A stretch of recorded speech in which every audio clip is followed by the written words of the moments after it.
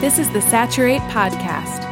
Saturate is committed to seeing a gospel movement happen in North America and beyond, in which every man, woman, and child have a daily encounter with Jesus in word and deed. This podcast is an ongoing conversation with disciples and leaders growing in the gospel and growing in living the implications of the gospel in community and on mission. Welcome to the Saturate Podcast. My name is Brad Watson, and today my wife is joining me, Mirela Watson, and we're going to be talking about how a community can embrace grief within it and how we can live a life in community and on mission, but while we also do this very important thing of embracing loss and walking with people in the gospel, but also in caring and comforting for others. And so Mirela is here joining me. Thanks for being on the podcast, babe. You're welcome.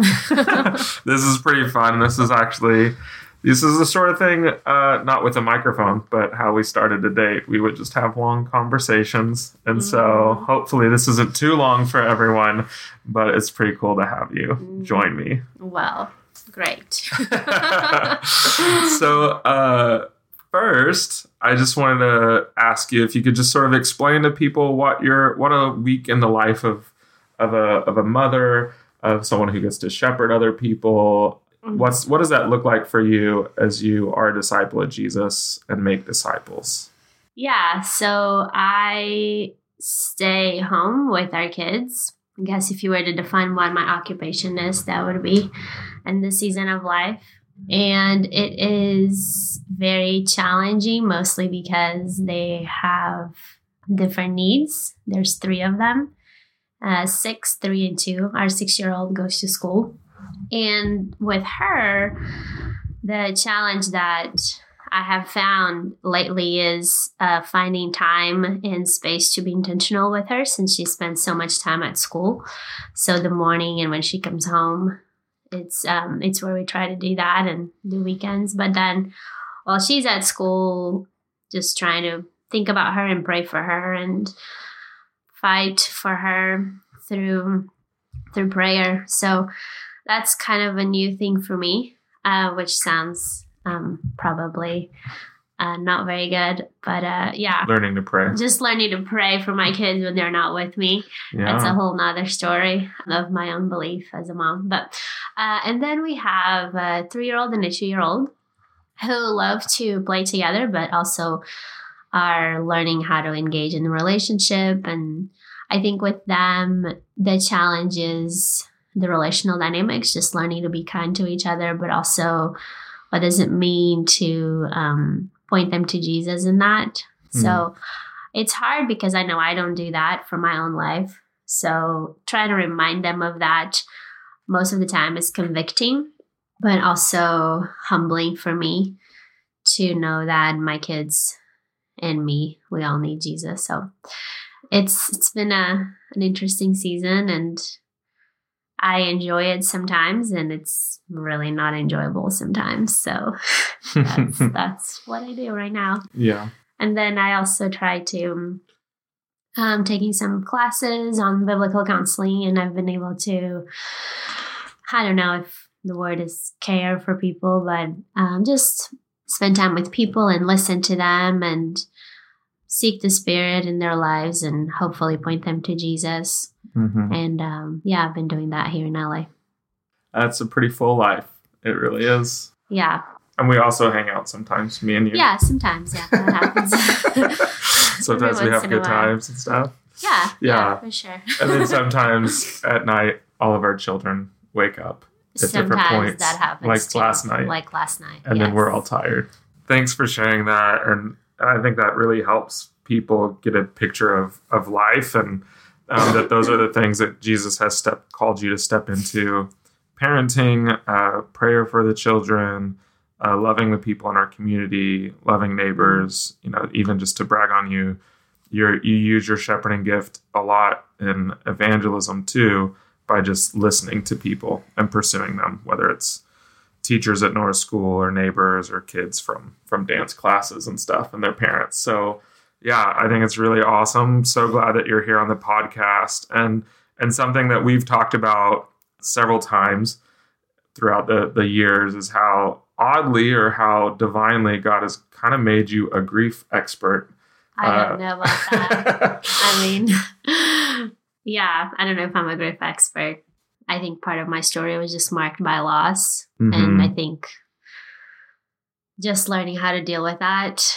I think we've all gone through losses. I mean, we live in a fallen world. So from birth, there's a loss. But I think at times we don't really realize it or acknowledge it or experience it until something more tragic or major happens. So I don't think I'm an expert. I just think that I've lived with it probably a big chunk of our married life. Yeah. And so it just marks a lot of our time together too. So. Absolutely. Yeah. And I think, the reason that we want to talk about that today is because every community will experience loss and grief, and people even come to the community with those wounds or just parts of their lives, whether it's parents or children or jobs or life or things that they've seen get taken away either through death or through circumstances or relationships that are broken and are no more. Every community has that. And so I think sometimes a tendency is to just ignore that and just keep doing the activities of community. But really, it's a huge piece of what it means to be a gospel-centered community is to look at that loss. And so, you mentioned your story and how that has really shaped you a lot. Maybe you could share, just a little bit about your story with grief.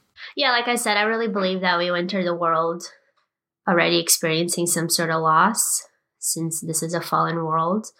And I think for me, the way that I've experienced in my story is, and I'm just going to talk about probably the most marking things, is I grew up in a single parent home. So one of the pieces of loss for my life was the absence of my father. That's definitely something that has shaped me tremendously and still is a struggle for me. Then I would say my other probably biggest mark of loss would be when I moved from Brazil, the country of my childhood. And I usually tell the story like I hopped on a plane one day and then the next day my entire childhood was passed behind me because I was in a different country. I moved to Portugal. And it's not that there were, terrible war-like circumstances in my life. That was not the case. It was just the loss of what it was and the life that I had in entering a new life. And as a 10-year-old, trying to wrap my mind around that was difficult and left my entire family, which Latino families are. There's no distinction between nuclear family and extended family. Everybody's a nuclear family. So I left all of my 20 aunts and uncles and 30 cousins and went to Portugal and started a new life with my mom there. So that was definitely a marking point in my life with loss. And then I would say the third biggest one was when my mom passed away in 2010. And that is probably where I actually started dealing and questioning and embracing and acknowledging the presence of loss in my life. And that's been the journey that I've been on. Of course, in the midst of loss, there's also a lot of goodness and joy. And even thinking about when my mom passed away, about a year later, we had our first child. So it was that celebration of new life, but then realizing that my mom would never meet my children. And so I think that it's always walking joy and sadness, to quote Inside Out, always walk together. So I love how you share that. And I've heard you share that a lot recently, because I think a lot of people might attach grief just to the big things, and your mother, that did become your family, because when you moved to Portugal, it was just you and your mom. Yeah. And to say biggest impact on your life is an understatement. As she walked with Jesus, as she parented you, as she was a member of the marketplace, a working mom, all of those things had just such a big impact on her life. And I think, and the loss of her reverberates even into daily life today. for sure. On holidays and birthdays, and there's a loss for our children that they don't even understand. Yeah. But there's also the loss of, like you said, like even in birth, there's a loss of your father not being present. And I think people don't acknowledge that as something they have to grieve. Or the loss of even big piece of your childhood. It was basically split in half, one half in Portugal, one half in Brazil. The half in Brazil, you didn't share this part, but your mom went before you and started a business or started working and sort of creating a sustainable life for you, and then paid for you. You flew alone as a 10-year-old on a plane with not much baggage to carry memories with. Just emotional baggage. And you flew by yourself over the Atlantic Ocean to a completely new country. Yeah. And that moment is just a piece of that. But yeah, leaving behind all of that. And so I just love that, first of all, that you described loss and the things that we need to grieve in those sort of terms. Because I think, it's just easy for people to say. I've never had a child die, or a brother, or a sister, or a mom, so I'm probably good. Yeah, the fact that this world is not what it's supposed to be brings so much of that reality of grief, the loss. I'm sure that, we've all gone through some losses in life, be it a broken relationship, be it losing our pet, be it losing a job. I think we look at those things and we can think, oh, something new will come, or I still miss my pet, but I can always get another pet, or we try to replace it. But the reality is that I think we've all experienced some sort of loss, and we tend to categorize them in bigger losses and smaller losses. But I think the effects in our souls it's a loss. A loss is a loss. You can quantitate that. Yeah. So what are some of the things that God has been revealing to you, things that you've been taught by the Spirit as you've walked through sort of embracing grief? I don't know. I think I would love to even hear people that have gone through losses talk about that, because I shared this big chunk of my story at the women's retreat back in February. And I think that one of the things that I've learned is God's nearness. And I think that has definitely been the biggest sign of his goodness to me. Because when my mom passed away, I remember wrestling with the concept of God's goodness and thinking, how is this good? How are you good in the midst of the suffering and the pain? And I think we ask that question even as we watch the news. If you were to sit and watch the news for a minute, you can easily ask, how are you good in all of this pain around the world? And one of the things I've learned is his nearness is his goodness to me. And when my mom passed away,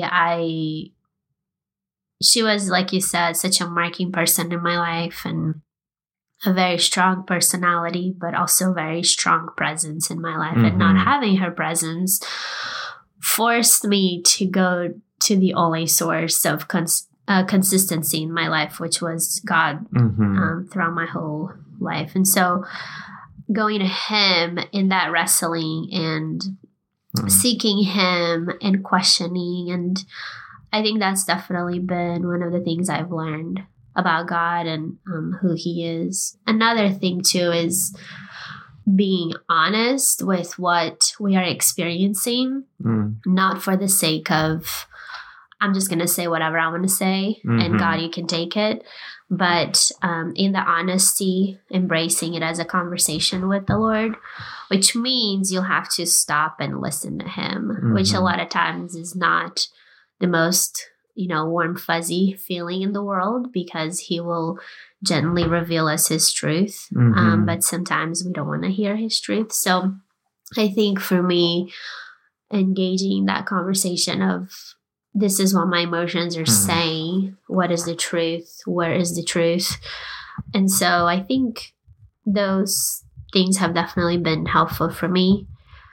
Yeah, I hope people don't miss just how profound that is, that Jesus is present as you like look back over your life, the story of your life does have an incredible amount of loss in all of these moments that deeply impact the way you are, but also God's presence with you, as you said. Like, that's such a profound statement to say. Yeah. He's the consistent presence over my whole life, that in the sorrow, he was there. In the chaos of us trying to even get to Brazil to kind of wrap up your mom's life. Yeah. He was with us, but he was also with you in your journey of moving to a new country. He was with you, the steady father that you didn't have. I think for me, it's been amazing to follow you in that, because that's not even something that I would have never treasured. I think just the presence of God. Yeah. Yeah. Yeah, I think even to what you just said about God being the father, for me personally, that's always been a struggle. And when my mom passed away, I think I was forced to wrestle with that with the Lord, because I didn't have, the mother and father that I had before my mom. So that was definitely a gift, even understanding who he is as a father and what does that mean for my life as I live life as a disciple and a follower of Jesus, but also as a spouse, as a mother, as a friend. So looking to him as a father, I definitely don't fully comprehend how that works. But I think as I think about me growing up versus who I am now, I think his grace has definitely shown to me what it looks like to accept his fatherhood. So I'm not an expert. Sorry, I should have said that. Oh, you shouldn't. Well, I think we become, just to clarify that, I think we don't become experts like Elon Musk is an expert in, sending rocket ships into space. Yeah. But I think in the kingdom of God, we become experts from the life that we get to live with God, not in like tasks or anything like that, but just learning, just like experts in being, I think. Yeah, totally. Yeah, I get that. So I think sort of even to transition, like if that's what grief is, if that's how you've experienced, and even that sort of advice to people is to experience God's presence and joy amidst sadness. How does grief and loss, in your opinion, affect missional communities? I think of bearing each other's burdens. I think the most common way of us to approach this idea is to think of, oh, so-and-so lost their job. Let's bear the burden of providing for their family. Or so-and-so needs housing. Let's bear the burden of giving them a place to live. But I think when somebody loses a dear person, I think bearing the burden of that loss looks a little bit different than bearing the burden of somebody losing a job. And I think as a community, we can rally around people by simply sitting with them. I think as a society, we don't really know how to deal with grief. We live in a society that, it's live your best life now. YOLO. And we feel uncomfortable with pain and suffering that we feel like we cannot fix or we cannot change. And I think that is the piece as a community that follows Jesus, that we can be different because the fix and the change only comes through the work of the Spirit in somebody's life. And we cannot bring the person back, that was lost. We cannot bring them back, but we can walk and sit and stay with the people that are suffering. So, for example, this is like very theoretical, so just trying to bring it home a bit. I think for me, it's just so comforting and helpful when people just ask me about my mom and or even ask me about like my childhood or how was my life in Brazil or in Portugal. They're remembering with me what it was or who my mom was. So I think that is definitely really, for me, just so comforting. That's one way. Another another way that as a community we can definitely love people is by sometimes not saying anything. I think we feel the need of saying something or trying to replace the loss by other comforting things. But a lot of times it's just okay to sit down and just say, that is really hard. Yeah. I'm really sorry that you're experiencing this pain. And crying with people is really comforting. I think that has been, for me, one of the pieces of walking through grief with the community that has been so comforting, just having other people crying with me and crying with other people too as they experience loss. Grief is very isolating. When somebody dies, it's the relationship that was lost is a very personal relationship. And so you feel very isolated because the world around you continues and you're the one that's kind of stuck in this emotion. And so you really feel like the odd duck out. And so I think to have someone cry with you decreases that isolation a bit. And it's very comforting. Yeah. And makes you feel like you're being understood. I think that's the other piece too.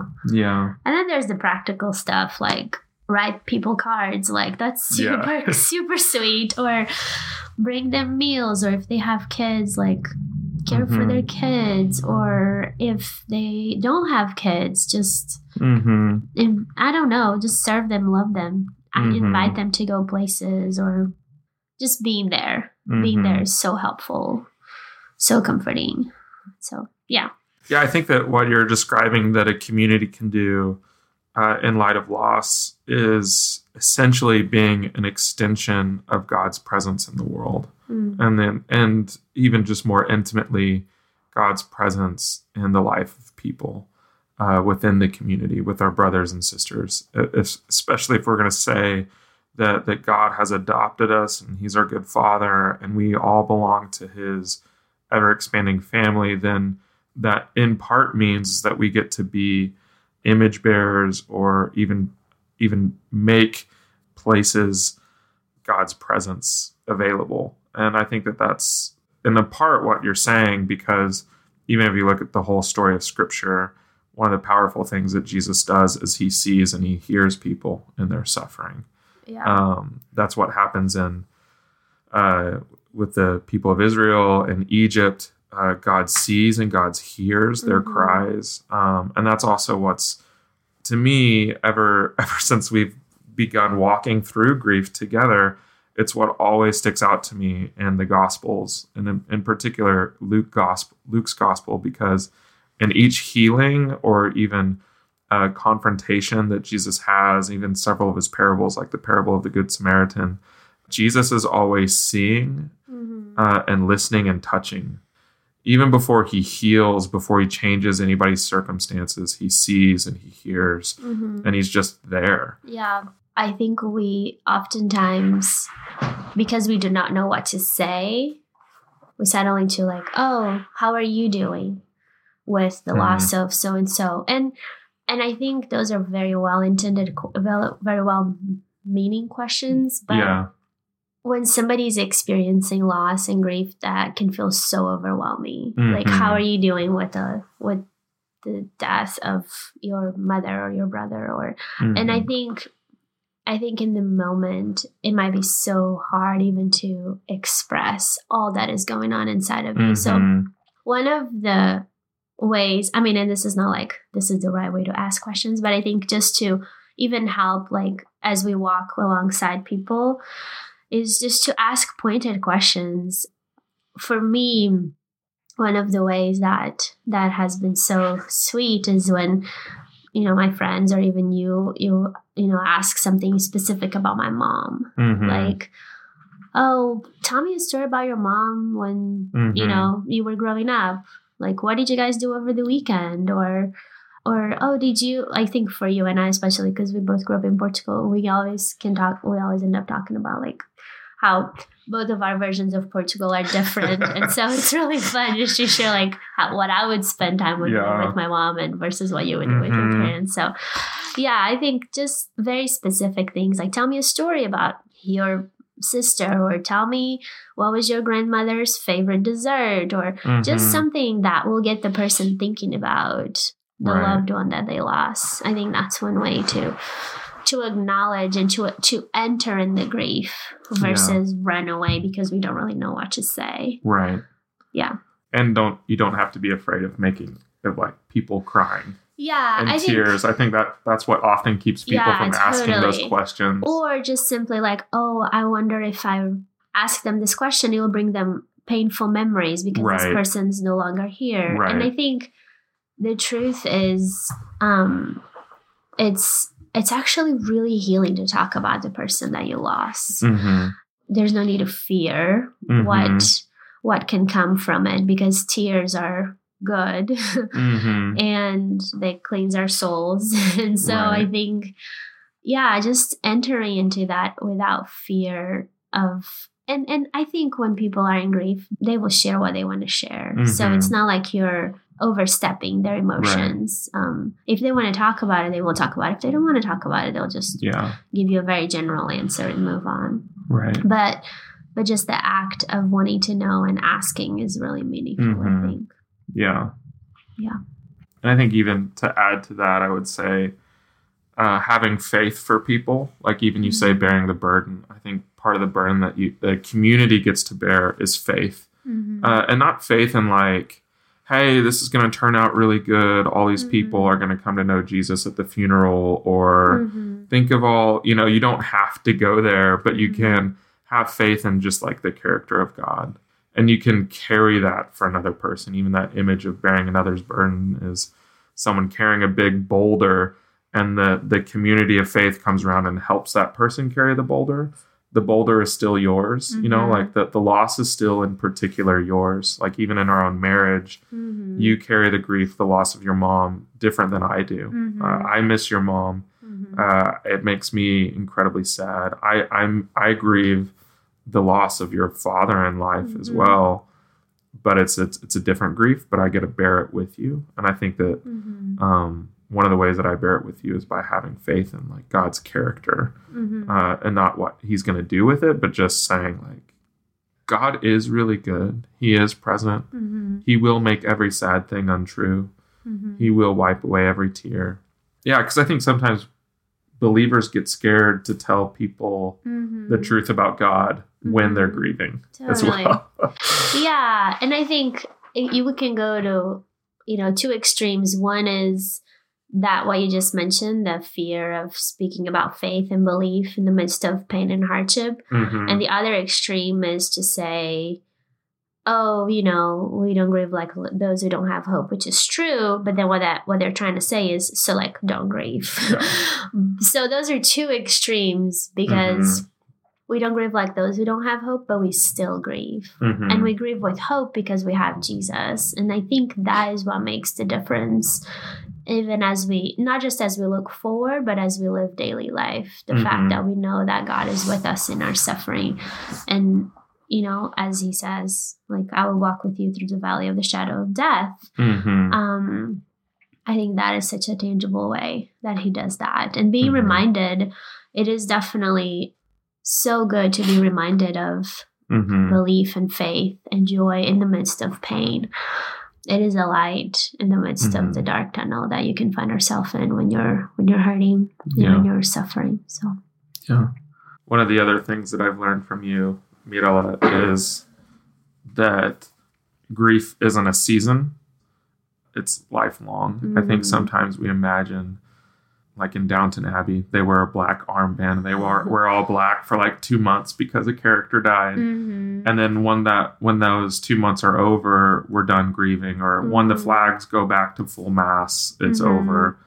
That's one of the things that I think that we've learned a ton is that it isn't that sort of like, here's a season of grief, now we move on to the season of joy. Here's grief, now it gets over. But even like, that even days after your mom passed away, we had seasons of like moments of joy and laughter and rest. Yeah. And it's been that way ever since, that it's all mixed together. So in Portugal, traditionally, if your spouse dies, you wear black for the rest of your life. And that was always mind-boggling to me.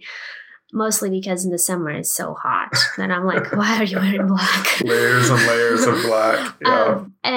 But now that that I've experienced some grief more, I guess, deeper with my mom dying, I look at that and I think, yeah, that is such a tangible reminder of the loss that you have. So in one way, it's like you're wearing that constantly. And I remember seeing, these old ladies wearing black from head to toe, but still smiling and laughing and goofing off with their village neighbors. And I think that's such a piece of what you're saying about how joy and sadness walk together. But then also I think when you're grieving and you want to experience joy, there's such a tendency to feel guilty about that because it is almost as if you feel like you had forgotten the person that you lost, and it's like you're betraying their existence, and it can be very confusing. Almost like, am I allowed to laugh and to experience this really exciting moment? Or like when Nora was born, we were so excited that she was born. So it was that moment of like, this is really good. Is it okay for me to be excited about it because my mom passed away like last year? She'll never meet her. I think it's allowing both. And our Western minds are so not used to that, to holding two thoughts together, that it can be so confusing inside of us. And so I think allowing the joy to fill our hearts as we experience sadness, it is that tension of, already not yet. We live looking forward to the kingdom, and we live as part of the kingdom now, the kingdom of God. So I think those two things are walking together in that way. And it might not feel okay to laugh, but it is good and it is okay. Yeah. It is. We are allowed to do that. And Jesus, I think he did that. He lost his friend, Lazarus, and in the midst of comforting, he was still so confident. He was weeping and he was sad, but he was still so confident in the resurrection. And of course, Jesus did the Jesus thing and resurrected Lazarus. So, but I think even the confidence that he had in the midst of sorrow, that he will be alive again. And so I think that is also something that we can deal with in faith and in hope. So because we get to walk in that tension of Jesus rose from the dead, and so we have everything to hope for. We don't have to fear death. The curse of sin has lost its power over us.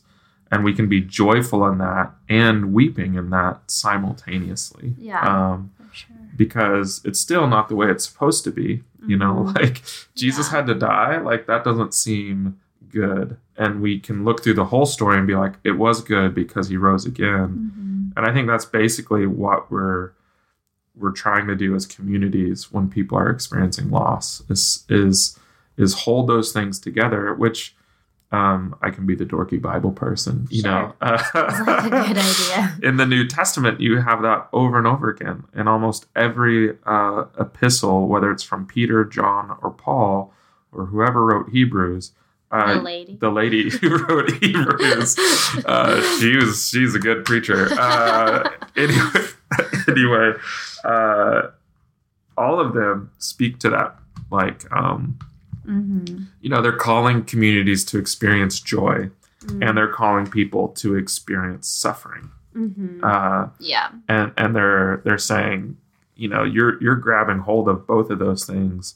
Welcome to the Christian life. And I think too, just to kind of step back a little further, that has incredible reverberations on the community around the community. I think it's incredible display of the gospel. And it's so unique that that you would have a group of people that love one another, and instead of running away from what's painful or trying to hide or from covering it up, like a Christian community that talks about a loss and walks with it and cries together, but also a community that experiences great joy and celebration and laughters and parties.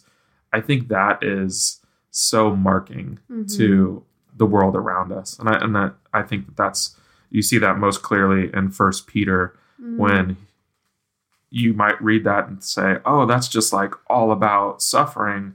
But then in chapter 3, he does this weird thing where he's like, and then people around you are going to ask you why you have so much hope. And I think that's even been true in our own lives too. Yeah. It is easy to minimize or maximize the level of loss. People feel one way when you talk about the loss of a child versus when you talk about the loss of a friend or of a parent, because you know, in the circle of life. Yeah, we try to put a scale on it. Yeah, try to put a scale on it. But I think a loss is a loss. Our kids are talking about getting a pet, and I'm literally thinking, this pet is gonna die, and how are we gonna deal? Yeah, how are we gonna deal with their heart broken, with the moment that their heart will be broken? So, a loss is a loss, and so I think, as a community, walking through those with people is a beautiful picture of Jesus and dealing with something that the world is so uncomfortable with. Maybe I would say the Western world. I think there are cultures. I know there are cultures who honor the death probably more than they honor life, but they embrace that in a completely different way than I think our Western world, American society does. Yeah, and to wrap up for the listeners, as you were talking, I wrote down just a few like practical things that people can do as to become a community that loves one another in this way. One is to just show up. It's so powerful, and for all of the leaders out there, your community will not engage grief past your engagement of grief, and to engage the struggles of life when people are in a hospital within your community, or even when their parents or siblings are in the hospital. And maybe those people aren't directly in your community. You just still show up. We were talking recently, like Christians are so good. Like when someone has a new baby, we like shower them with gifts. We can't wait to hang out with them and see the baby. I just pray for like Christian communities that are eager to do that in loss, though. It's like, oh, wow, we get this like opportunity to be there with these people and to just show up and do some of the things that we've talked about, like ask people their favorite stories. What's a funny thing that they did? You know, like what was their most embarrassing moment? Those are really great things. Like, what was your wedding day like with this person that you lost? Those are all like, just to show up and ask those questions and laugh and cry with people and or not say anything at all. And I think some communities are really good at that, like showing up for the first couple months or weeks, but then it kind of trickles off because, as we discussed, people think, oh, well, the grief season is over, so hopefully they're over it. But a powerful thing that we can do as Christians is remember. And so even years later, asking, hey, how are you doing with the loss of your father or your mother? And just a tiny little story about that. My grandmother lost her dad long before I was born. He died of a heart attack. And I can remember as like a teenager, like little things being brought up about her childhood. And she would cry over the loss of her father. I think about that a lot just because grief is not a season. We will grieve that the world is not as it should be, and most pointedly in death, until Christ comes again. And it's okay. And we should proclaim that when Christ comes again, the dead will rise. You know, Jesus is the first fruit of resurrections, and it's going to be awesome. And one of the ways that we acknowledge how awesome that's going to be is by living in the reality of today where we're in the story. And so we can continually remember the losses and ask and just sort of bring that memory into the present by asking people how they're doing. So those are two super simple things, principles: show up and then continually remembering. And it's okay to do super dorky things for all the engineers out there or people like me. Put a timer in your phone to remind you to do that.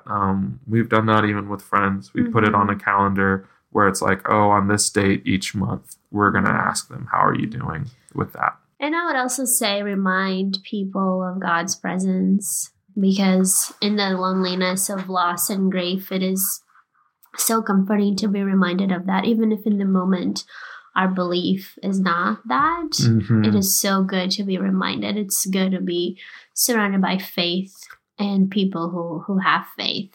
When we ourselves feel like our walk with God is super rocky in the moment, or we're wrestling with the Lord, just having community of belief and faith, praying and reminding each other of Jesus and who he is. And so, and not just the wonderful things that he did and all the miracles and all of that, but also that he is present. Yeah, that is definitely a big difference that can be comforting. And that's a good even challenge for people that are in the midst of grief today.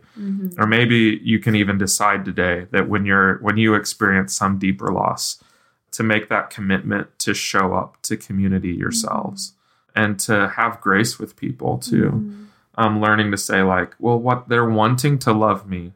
So maybe they're saying the wrong thing or whatever it is, or they're not doing the perfect principles, but I know that they do want to love me. And so I would just, encourage those people to show up to community as well, to show up to the family meals, to show up to the gatherings of the saints, and also to tell people like, hey, I just need you to do this. Like, I need you to ask me about my dad right now. I need you to ask me about this place that I can't return to. Like, I just need that.